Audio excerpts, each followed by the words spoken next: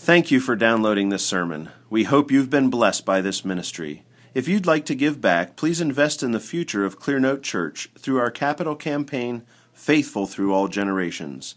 To make a donation, visit clearnotebloomington.com/give. This year we continue in our series of sermons celebrating the Reformation. 500 years ago, Martin Luther nailed the 95 Theses to the door of the Wittenberg Church over in Germany, and a thesis was an arguing point. So Martin Luther was saying, I have this against you. And he was saying that to the church. He was saying that to the Pope. He was saying that to Tetzel selling the indulgences. Inside the church, Martin Luther was saying, I have these things against you. And he had 95 of them. And now we are about to hit the 500th anniversary of him putting those 95 theses up. All right?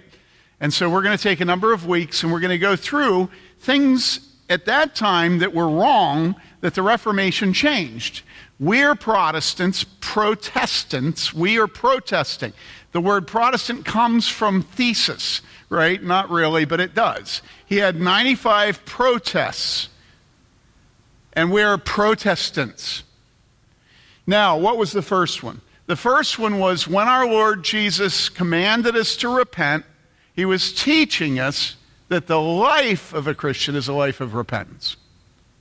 When our Lord Jesus said, repent, he was teaching us that our lives are to be lives of repentance. Excuse me.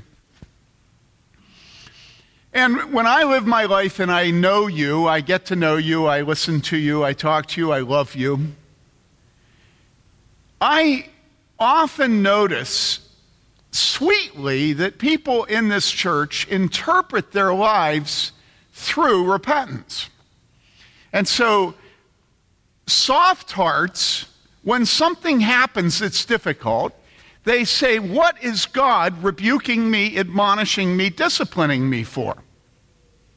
Immediately our response is, I deserve this, but specifically what is God doing to me and why and how, right? Whereas proud souls say what? Well, they say, I don't deserve this, and what gives him the right? And, we try not to talk about God, but that's always who we're talking about. That's why in Hebrews it says, don't let the root of bitterness corrupt many. Bitterness is always God, but we generally don't ever mouth it towards God. We act as if there's somebody in between God and us that's obstructing God. Somebody is keeping God from pouring the blessings out on us that we really know we deserve. I keep thinking of the smiley guy in Houston. It's this big cheesy grin, We should get a pastor that smiles all the time. Do we have a search committee?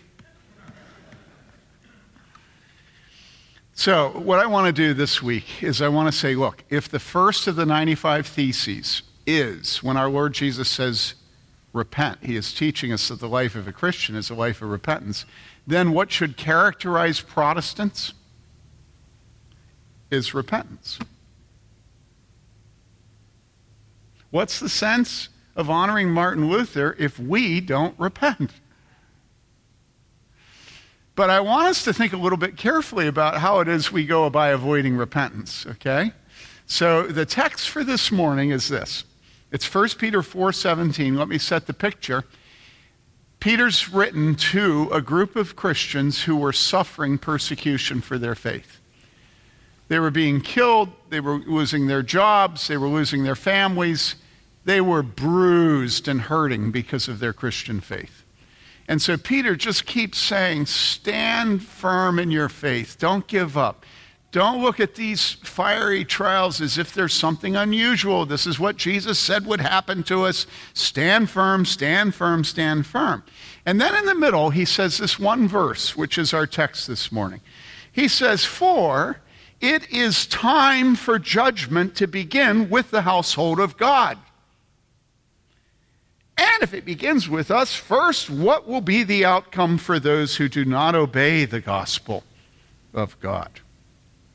And this is the word of the Lord. Now, I want us to focus on this phrase in here.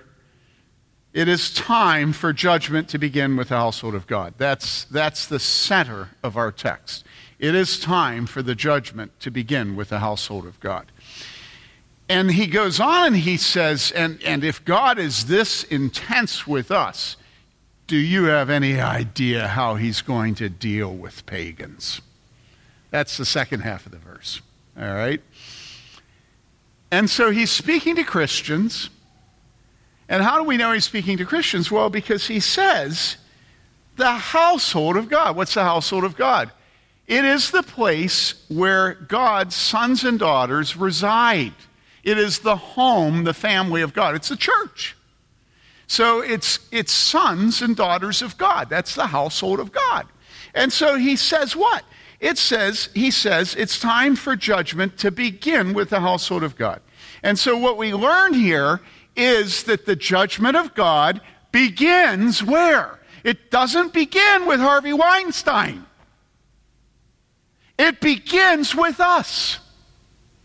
Only when Harvey is being treated mercifully by God does he get his comeuppance in this life. Most of the wicked God fattens for the day of destruction. And they only get fatter and richer and prouder as they go through life. Because God's fattening them up for destruction. So think of Harvey as having a wonderful gift. But God's people are always given this wonderful gift. And what is the wonderful gift?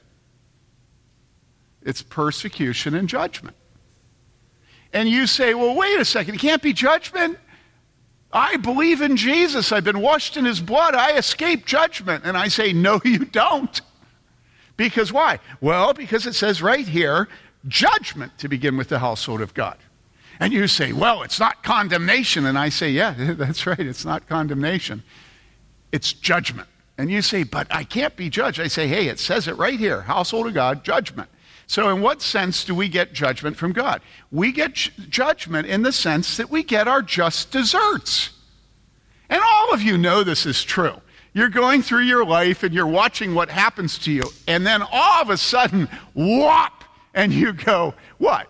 I didn't deserve that. No, if you're a Christian, you go, I deserve that. I'm just real happy it was just a slap in the face instead of a kick in the rear. You see, Christians have a posture that we go through life in knowing that we have escaped the wrath of God. And so when Christians are persecuted, when we're slandered, when we're mocked, when we are oppressed, when we fall down and break our leg, everything that happens to us, we interpret it biblically. And we think to ourselves, oh yeah, it says judgment will begin in the household of God.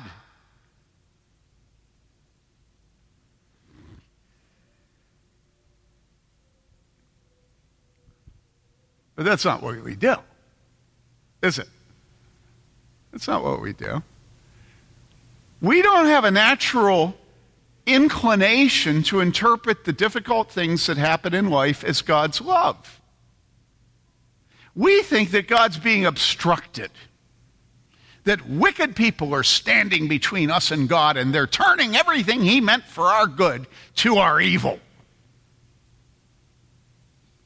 And it's an entirely faithless way to live life. Why don't you see your suffering as God's gift? Why shouldn't Christians who follow the one who took up his cross have the perfect understanding of crosses? But instead, what we think is that God should be just as disgusting as our grandpa. The only helpful thing he ever did to us was give us sugar. You know, little pieces of candy, they're there, nice, you know, see my grandchildren come over and sit beside me, and that's because I have candy in my pocket, you know? That's why Daniel came over and sat next to me. And so when we worship God and we call him the Father Almighty, maker of heaven and earth, when we worship him, we think that the bargain is that we worship him and he gives us candy. And then when we suffer, we think, hey, I didn't sign up for this, but Jesus said, take up your cross and follow me. And we say, well, yeah, I know. I mean, theoretically, hypothetically, yeah, I mean, okay. Should Jesus take up his cross alone? Should Jesus suffer? Yeah, I'm on board with that. But this is because my wife is a rebellious woman. And I'm going to whoop her. I mean, not physically, but I'm going to win. That's what I mean. Okay? By the way, my wife isn't. My wife is perfect. Just like Zebra. Okay? Where's John Klug when I need him, Oh, that was one of the funniest things that ever happened. So when your parents make a mistake in their discipline of you children, do you look at that mistake as being the failure of your parents and at the same time see it as being God's kindness to you? Is our suffering under the sovereignty and authority of God? Has God given us the husband that we have? Yeah, I know he's a pill. I remember at a former church one Sunday saying, I was talking about how women have such trouble accepting who God gave them to be their husband. And I actually said, but you don't know my husband. My husband's an ass. And oh, did I hear it that next week by all the men that were furious with me for not. No, of course, that's not who I heard it from. I heard it from all the women who were offended that I'd used the word ass in the pulpit. What they couldn't face was the fact that their husband was an ass, actually. Generally men are, especially viewed through a woman's eyes. So who gave you that husband to be married to? You say, well, it's like Mary Lee after we got married. Mary Lee looks at me and she says, I didn't marry this person. A lot of us have said that after we got married. Yeah, I didn't marry. I did. But I know Mary Lee didn't. It was false advertising, And so we look at who we marry. We look at who our parents are. We look at our sins.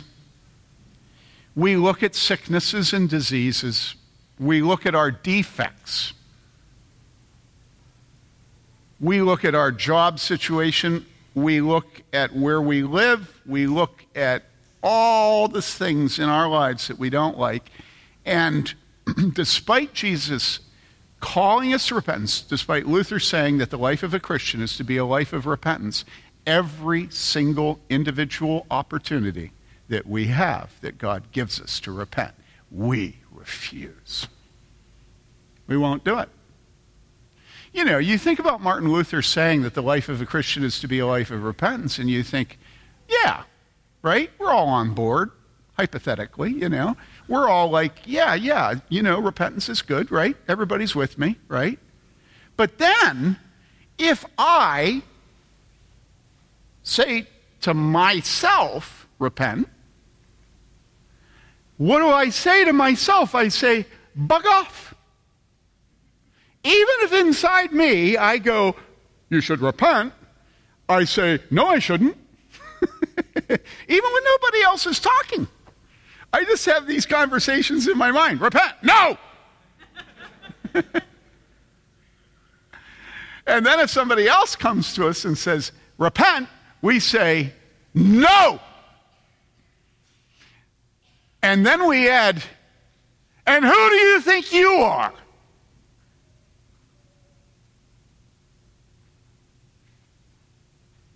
So yeah, the life of a Christian is a life of repentance. No! So look, repentance is scandalous, right? Why? Well, because we all have a higher view of ourselves than we ought. We all think that we're the one person that really should direct others to repentance and not ourselves. So let me give you a clue. You know what it's like to be in an elders meeting? It's to see sin everywhere, starting with the pastor, right?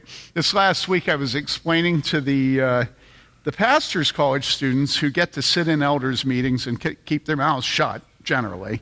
Although David this week, Joe. It was Joe. He just spoke.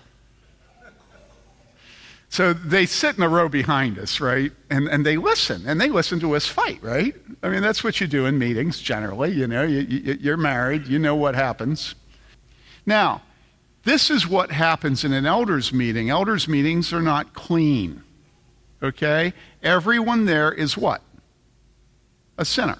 And so elders meetings make good decisions as men sin against each other and the people of the church. And that's as high as you can say it about elders meetings. Okay? God is pleased to use sinners. You vote us into the office of chief sinners. And then we, knowing how superior we are to all of you, sit in a meeting and make judgments.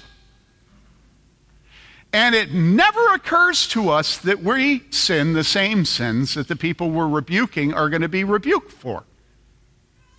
Because fortunately, the people that you elect to be elders aren't sinners.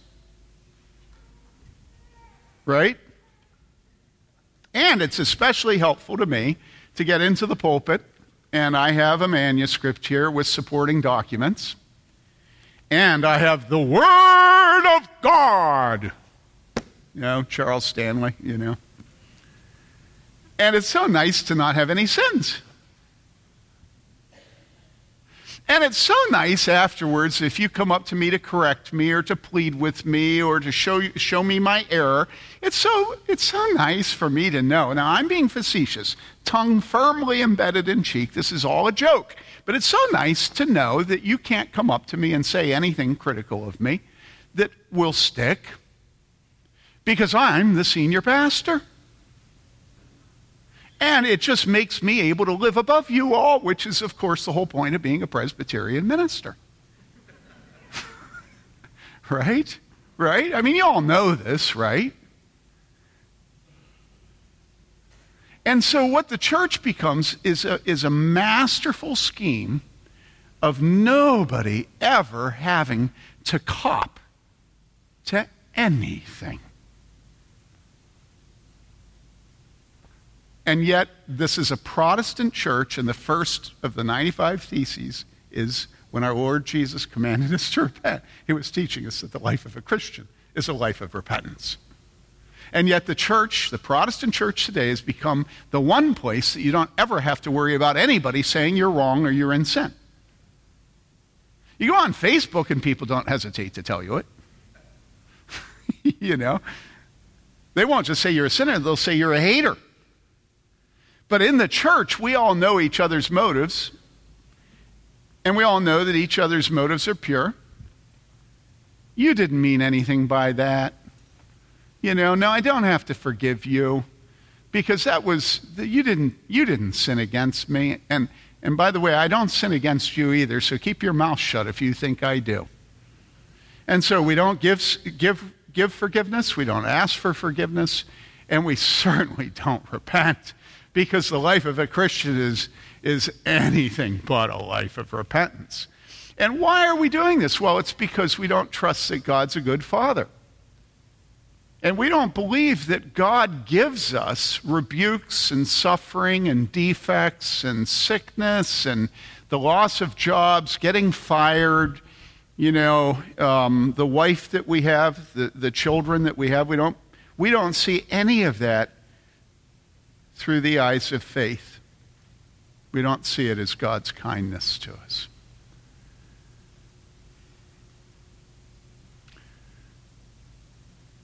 as you get older, you tell stories because you order your life according to stories, you know. Oh, I'll never forget that. Oh, I'll never forget that. So my story, my placeholder for this is that there, in the former church, I had an elder who I wanted to work with. I loved the man. But I found out that every time the school year started, he'd go south. And he wouldn't come back until the new year. And when he came back, everybody was mad at me because I was preaching, right? And he would tell me again and again, he said, we'd go out to breakfast or lunch at McCree's, remember, on the east side? And he'd say to me, Tim, you know, what you need to do is just love people. In other words, don't preach, don't rebuke, don't admonish, don't correct, don't exhort with great patience. Don't do any of those things. Just love people. And then he would always say, and then people will come to know you and they'll just love you and then you can do anything you want. And every year, that's what he said to me. That's a direct quote. Okay? And finally, things went from, he would say bad to worse, I would say better to best. So that one year he came home and there was a perfect storm. And one of his very wealthy single women friends had just defied the elders board in a congregational meeting. She just defied them. They said, don't do this, and she stood up and did it. But she was wealthy, and she was dignified. And so he came home that year, and of course he caught it from her, and so did his wife. And so we went to McCree's. And we sat down, and he said, Tim, why don't you just love people? You know, a good father disciplines those he loves. Our heavenly Father disciplines those he loves. What he meant by love is don't discipline. All right? He said, why don't you just love people and then they'll love you and then you can do whatever you want. Right? And he said, now why did you tell the elders that they needed to discipline this woman? He named her. And I said, let's call him John Doe. I said, John, don't you think in a church of 600,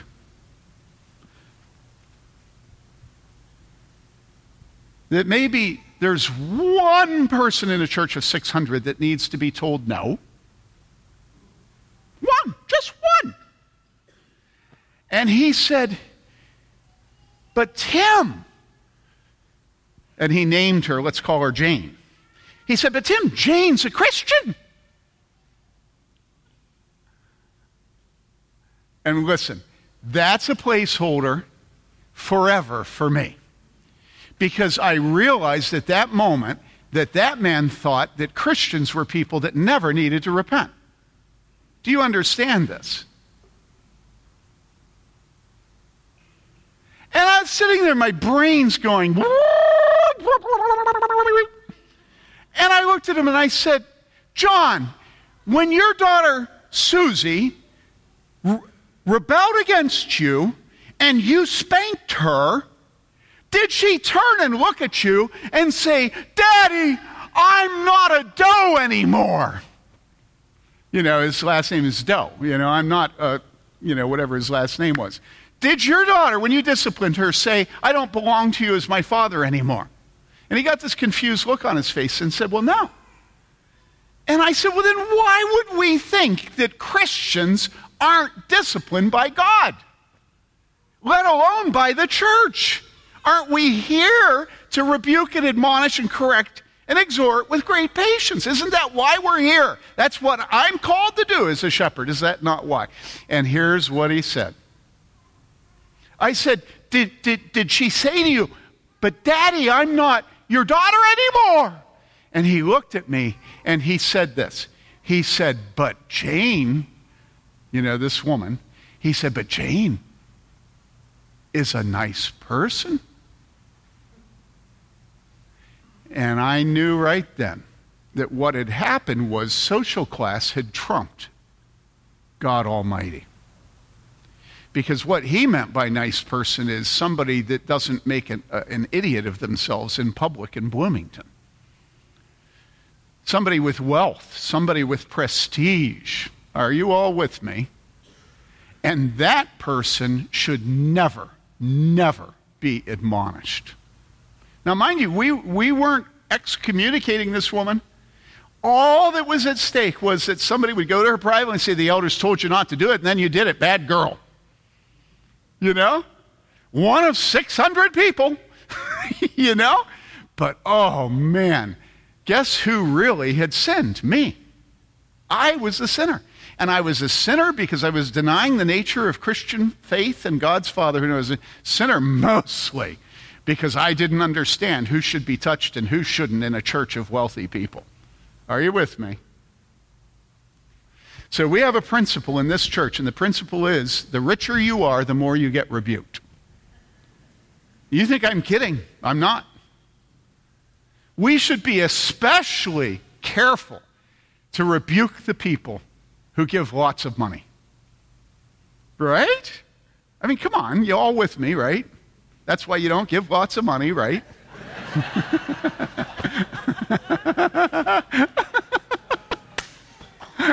You better not start. Oh, now you know all the thoughts that are in my brain while I'm living my life. Oh, man. Listen, we have to look at everything in our life is coming directly from God. And we have to begin to love his discipline. We have to begin to love the fact that judgment with him begins with his children. And we have to see the things that are most difficult for us as his greatest kindness.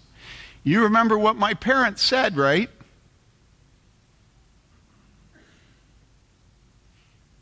All their Christian friends would be offended for them when their children died. And they would say to their children, we have never been as certain of God's love for us as when we walk away from a fresh grave of one of our children. People, God is not surprised by what happens to us. It comes from him. It is his love, it's his mercy, it's his kindness. And once you begin to see your life as being God's mercy to you, then you'll think, well, why is his mercy me, having a club foot? Why is his mercy me having a shrew for a wife? Why is his mercy me getting caught looking at pornography?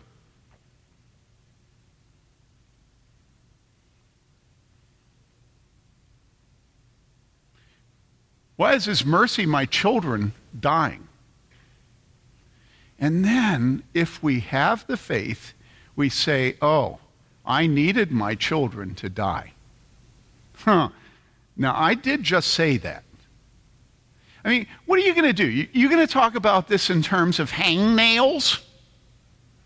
Well, that hangnail was so helpful to me. It reminds me every time I feel the pain of my hangnail. This is so pathetic. No, let's deal with the death of children, okay? Let's deal with the death of children. When our children die, what are we reminded of? We're reminded, first of all, of God's love. Why? Because it's the only thing to cling to with our children when they die. The love of God, please, the love of God. Father, take them and keep them in your arms, because I would have done a lousy job raising them if I'd had them permanently. And then we look at ourselves and we realize that we have put our children into the position of being idols to us. And we go, oh no. And somebody else, a pastor who means well, or a chaplain at the hospital or the funeral home, he says, you have a right to be angry against God. And we go, angry? God has a right to take every one of my children. Are you kidding me? I have a right to be offended that God took my child? Shut up! I don't need your help. Because God is my God. He's my Father, and every discipline, every judgment, every pain that he gives me, I'm precious about it. Because why? Because it proves that I'm his son.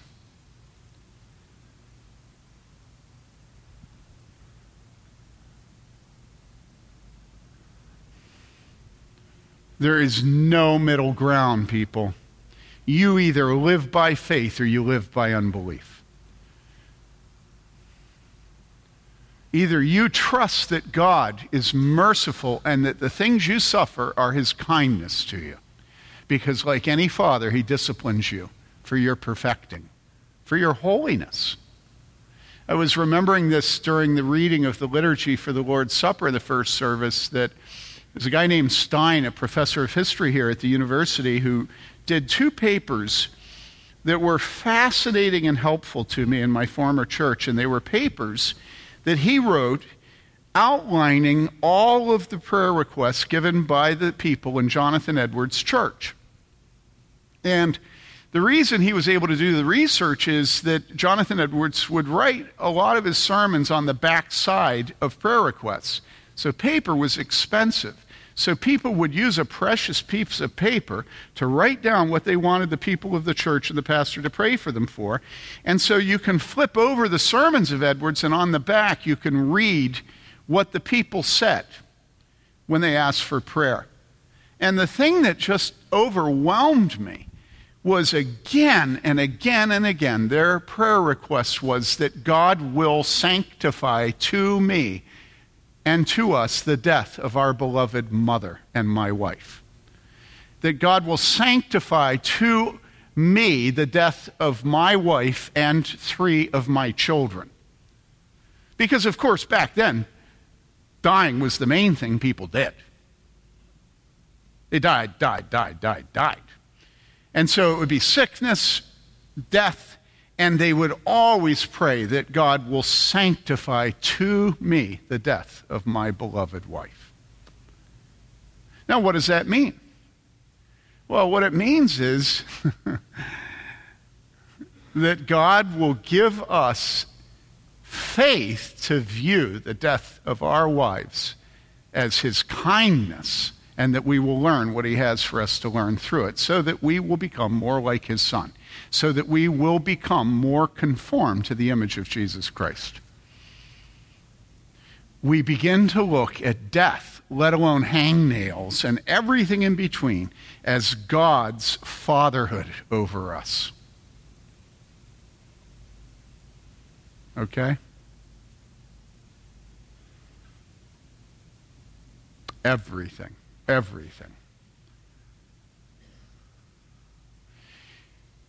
There's no point being a Protestant if we don't do that, because Martin Luther wrote as the first of the 95 Theses, when our Lord commanded us to repent, he was teaching us that the life of a Christian is a life of repentance.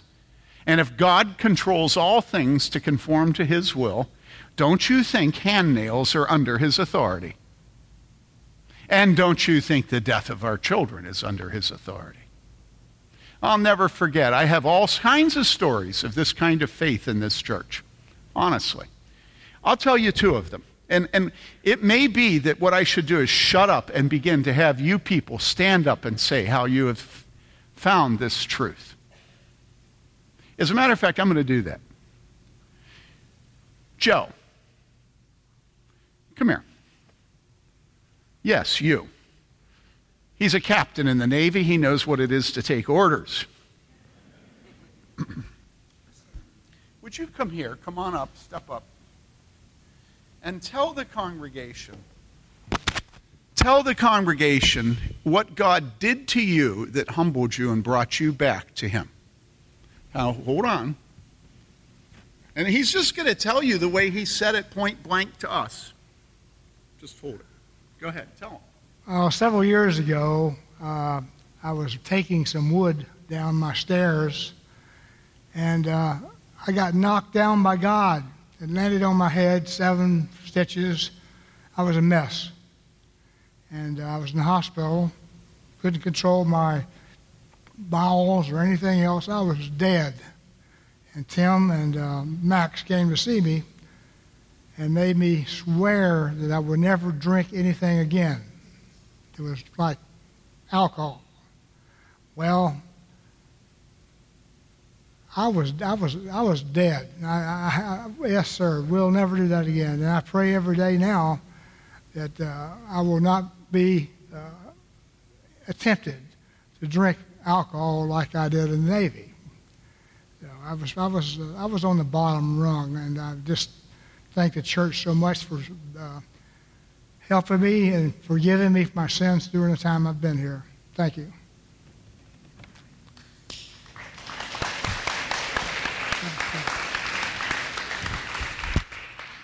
It's funny how people will remember things. I don't remember that. I don't think David remembers that. That's not the way we remember it. It's quite interesting. I saw David shaking his head no. What do you remember? Speak up. That was scary. I don't remember us making him swear. That's right. That's absolutely right.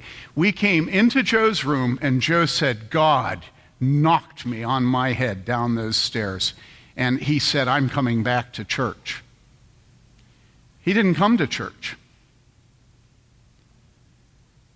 And Joe, from that day on, has been a godly man. If you want to know what Joe thinks of the person you're thinking of marrying, ask him. He's got good judgment. And Joe has just been an absolute delight to us. Another one, Curtis is not here, right? Okay, I'm going to tell the one I told in the first service, which is I remember back at this former church, Curtis shows up and he's almost dead.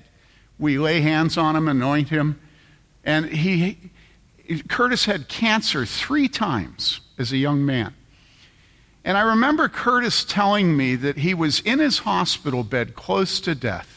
And he said, as I lay there, he said, I was never that close to God. But lying on my back in that bed, I didn't ever want to lose my cancer. Because of what God accomplished in my heart through my cancer. So I told that in the first service, and right afterwards, Curtis came up to me and he said, pray for me, it's hard. Why? Well, he doesn't have cancer. That's why it's hard. You imagine being Donald Trump? You imagine how hard it is to be wealthy and have a beautiful woman and live in the White House. And yeah, the media is a pain for him, but he's always got Twitter. You know. But can you imagine being Donald Trump and saying, make America great again? And you know doggone well that what he means by make America great again is not for America to humble herself and fall on her knees and confess her wickedness before God. And that is what would make America great again.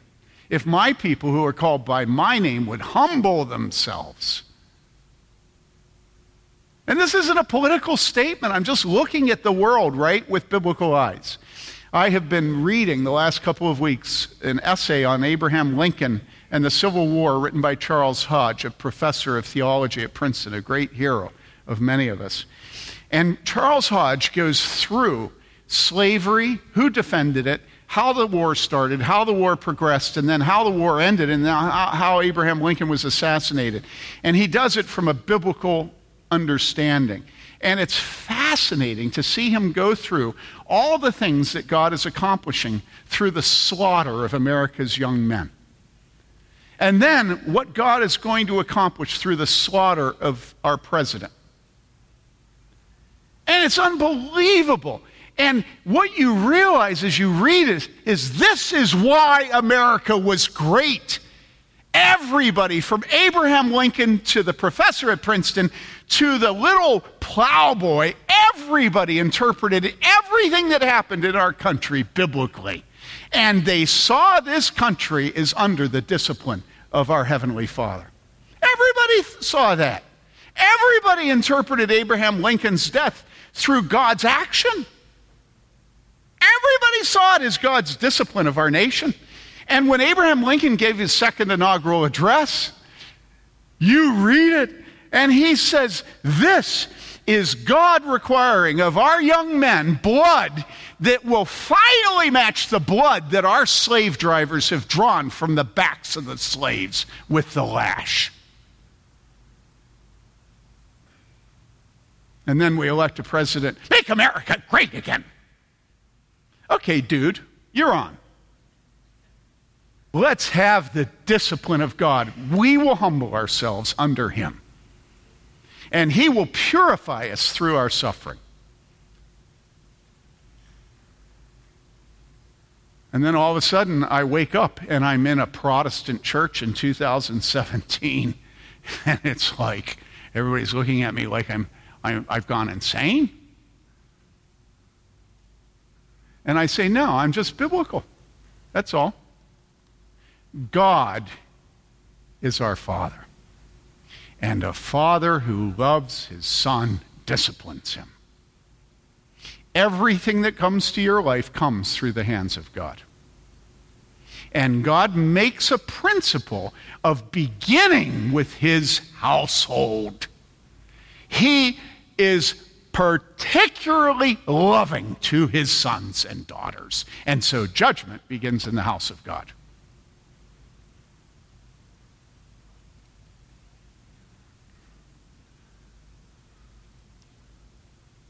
Okay? And so would you please love your Heavenly Father? Would you give yourself to him? Would you please trust God with your suffering? And would you love him more because of it? Hold precious the discipline of your Heavenly Father. Because you know why? Esau, he got to the point where he was pleading for God to give him the gift of repentance. And there was no possibility. And he couldn't repent.